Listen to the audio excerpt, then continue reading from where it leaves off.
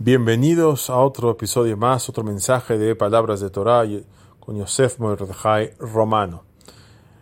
Hay una mitzvah de la Torah que es juzgar para bien. Cuando vemos que una persona que no sabemos que es un malvado y no sabemos que es un hombre correcto o una mujer correcta, un tzadik o una tzadiká, debemos juzgar lo que hace para bien. Esto es lo siguiente. Una persona está haciendo algo que se puede ver mal o se puede ver para bien. Una persona en su mente juzga. La mente es como un tribunal. Vemos a alguien haciendo algo y ya somos rápidos en juzgar. Está haciendo mal o está haciendo bien, pero la mayor parte de las veces juzgamos negativamente. Un ejemplo, vemos a alguien que está en el súper comprando un producto que sabemos que no es kasher, no es kosher. Rápidamente decimos, yo pensé que él comía nada más kasher. Pero vamos a analizar. Podemos ver que realmente este hombre, esta persona, está comprando un producto que no es kasher, o por ignorancia, no tiene intención de pecar, o está comprando un producto que no es kasher para un vecino. Le dijo el vecino, veo que vas al súper, cómprame esto, por favor. Le está haciendo un favor. O bien puede tratarse de un producto que sí es kasher y que fue apenas supervisado, tiene apenas muy poco tiempo que fue supervisado y que realmente sí es kasher.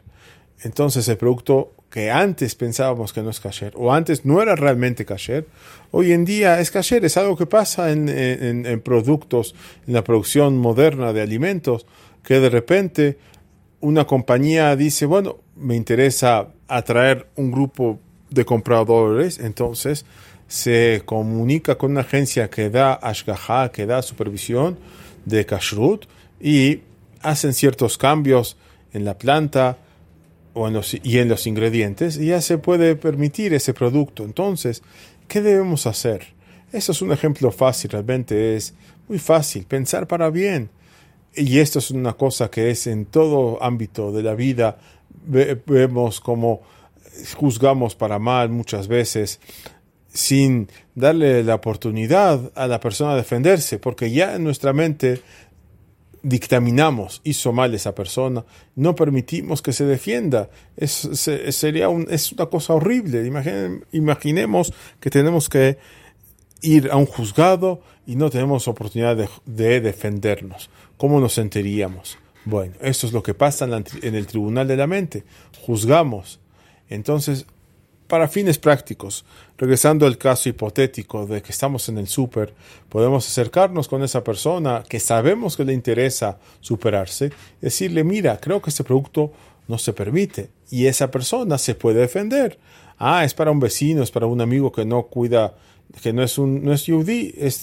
Tengo un vecino que no es yudí, no tiene obligación de comer kasher, entonces sí le puedo comprar esta gelatina, por decir un ejemplo, que no es kasher. Hay excepciones que no podemos comprar ni siquiera para un gentil. No es ahora el tema, pero la persona debe siempre juzgar para bien. Este sí es el tema de esta pequeña lección.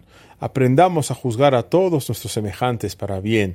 Claro, a veces hay una persona que es malvada, que sabemos que es un malvado.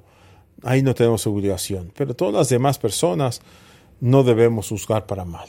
Siempre dar el beneficio de la duda. Buen día a todos.